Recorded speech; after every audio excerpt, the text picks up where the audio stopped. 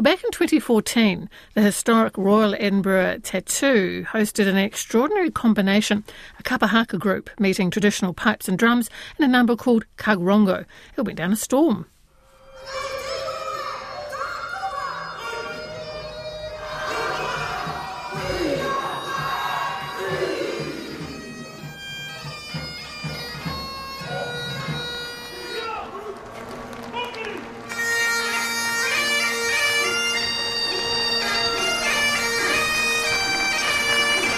Well, you get the picture. 8 years on, 2022 is the year of the Tartan.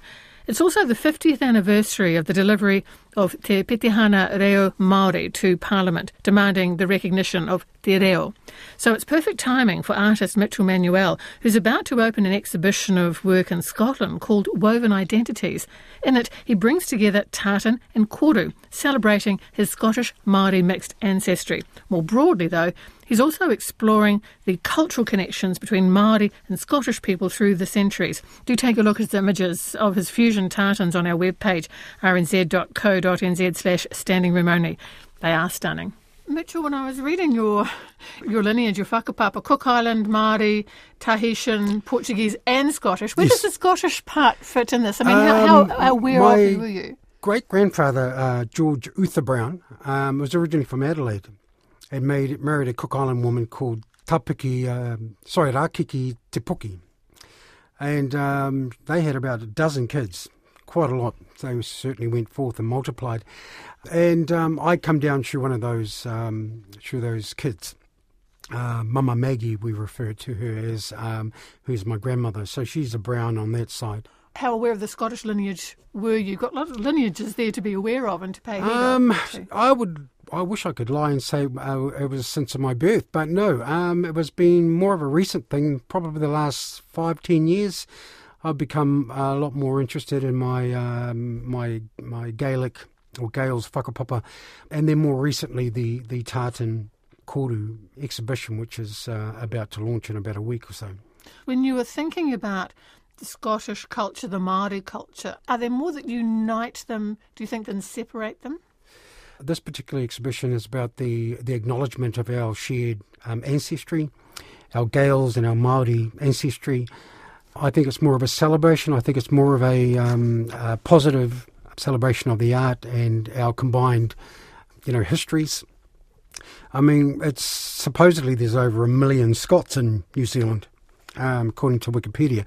Thousands and thousands of Maori families have Gaels ancestry. So what's not to like? What about the history also? I mean, you have the clans in the iwi, you have that kind of bloody battle to try and hold on to land, to try and hold on to culture. I mean, I do see similarities there also. This has a very distant history. I mean, if you go back to the Battle of Culloden in 1746, when Bonnie Prince Charles was fighting against the English, the Duke of Cumberland, and then during that year you had the Dress Act and the Prescription Act, which prohibited Scots from wearing tartans, kilts, playing bagpipes and speaking Gaelic. So tens of thousands of Scots left Scotland from the Highlands and the Lowlands because they couldn't actually own land, couldn't live there.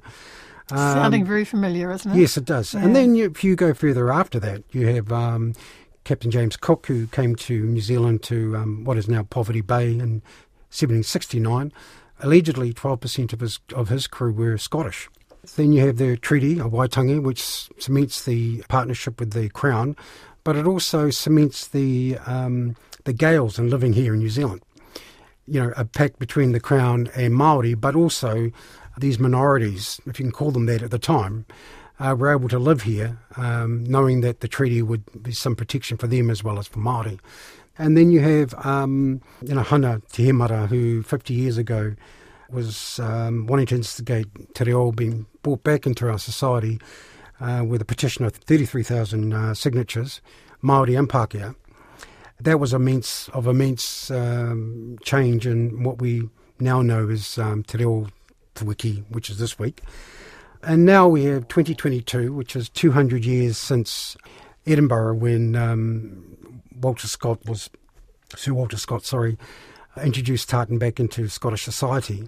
And now we have the Year of the Tartan and Year of the Stories, which happens to fit into the exhibition in the Smith in Stirling, Scotland.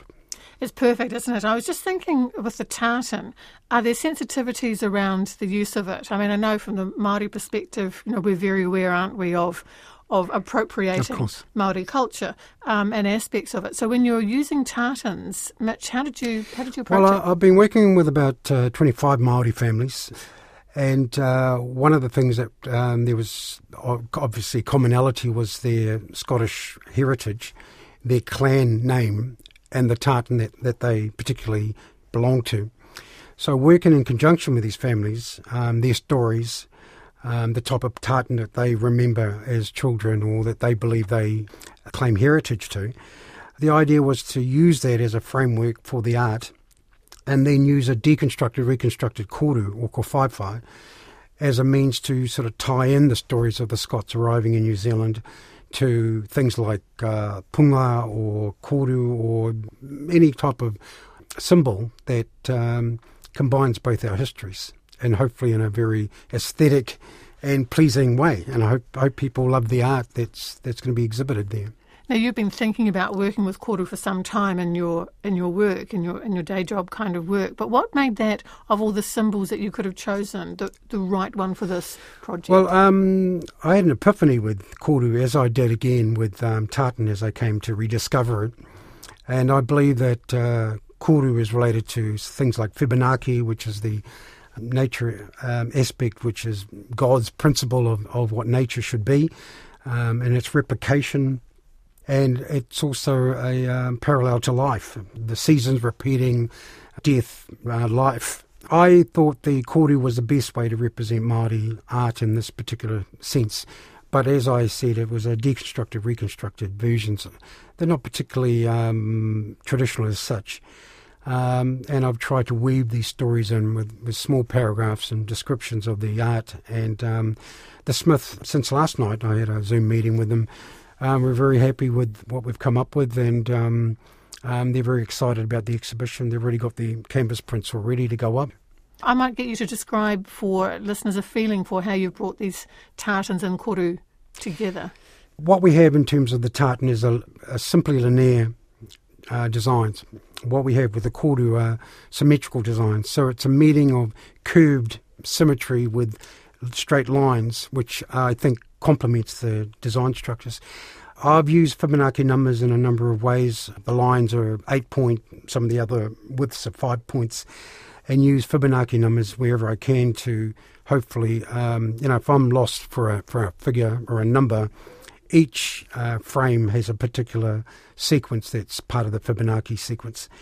It's something that I've tried to create with some depth and some clarity and some history that I hope Scots and Māori respond to, but not only that, but other Europeans and other cultures actually respond to this particular art form and how it's been created.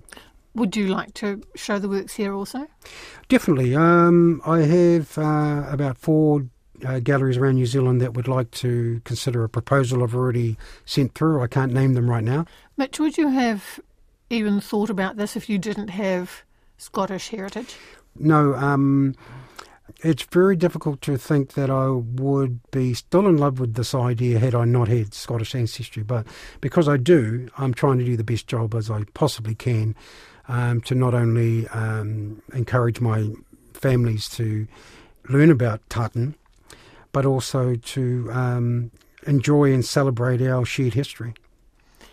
Have you created a work for the brown whānau? Yep. What does it look like? Yeah, I have a brown tartan design which is part of the exhibition, actually based on a Bannockburn bassinet. Heather Carroll, who's organising this particular exhibition over there, could see the resemblance in the design structure that I made. So there's references to Scottish history in the actual tartan itself, and it's just trying to get an equal balance with the Māori imagery which I'm incorporating into the actual designs. All of the colours are based only on the tartans, and there's a restriction and limitation to what I can use. For example, the Campbells have 3 colours. They have red, black and green, which are the black watch.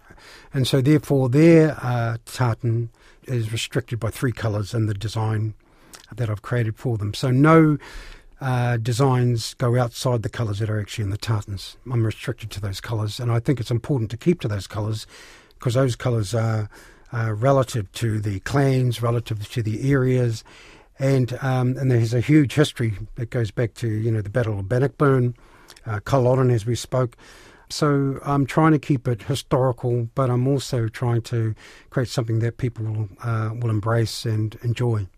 How did you come to the attention of the Smith Museum and Gallery all the way over in Stirling? I quite simply emailed the top 12 galleries or 10 galleries in Scotland, and I just emailed them. So you had the concept? Yeah, I had the concept. Yeah. I had a certain number of pieces finished, and said, "Look, would you like to have an exhibition over there?" And so it was as simple as that. And a number of them responded, but the Smith, they came back very quickly, and they just couldn't believe this gift that had fallen out of the sky for them. Because the other things that are on display there are Bannockburn tartans.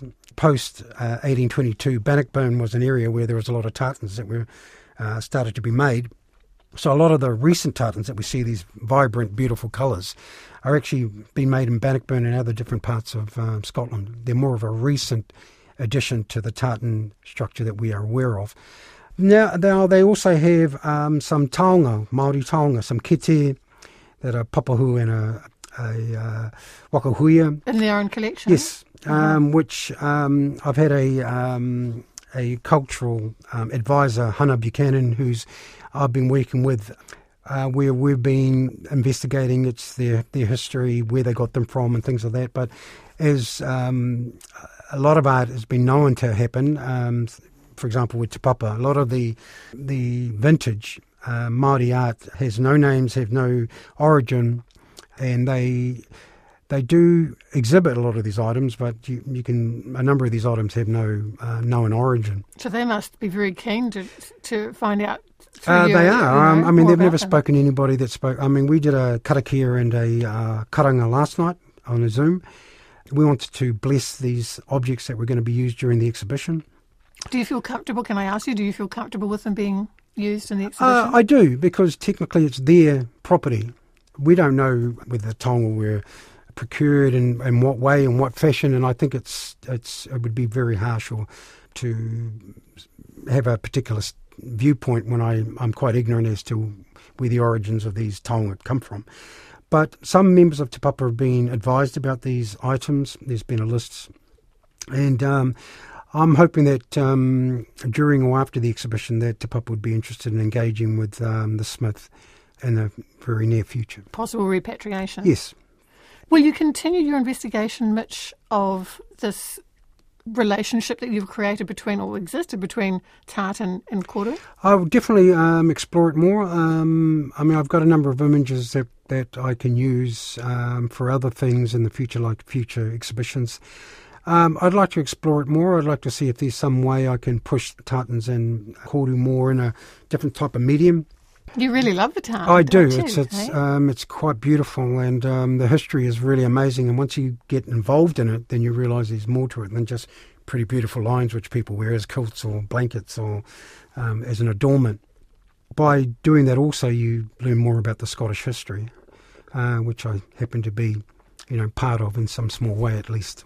Mitch Manuel's exhibition Woven Identities opens on Wednesday at the Smith Art Gallery and Museum in Stirling in Scotland.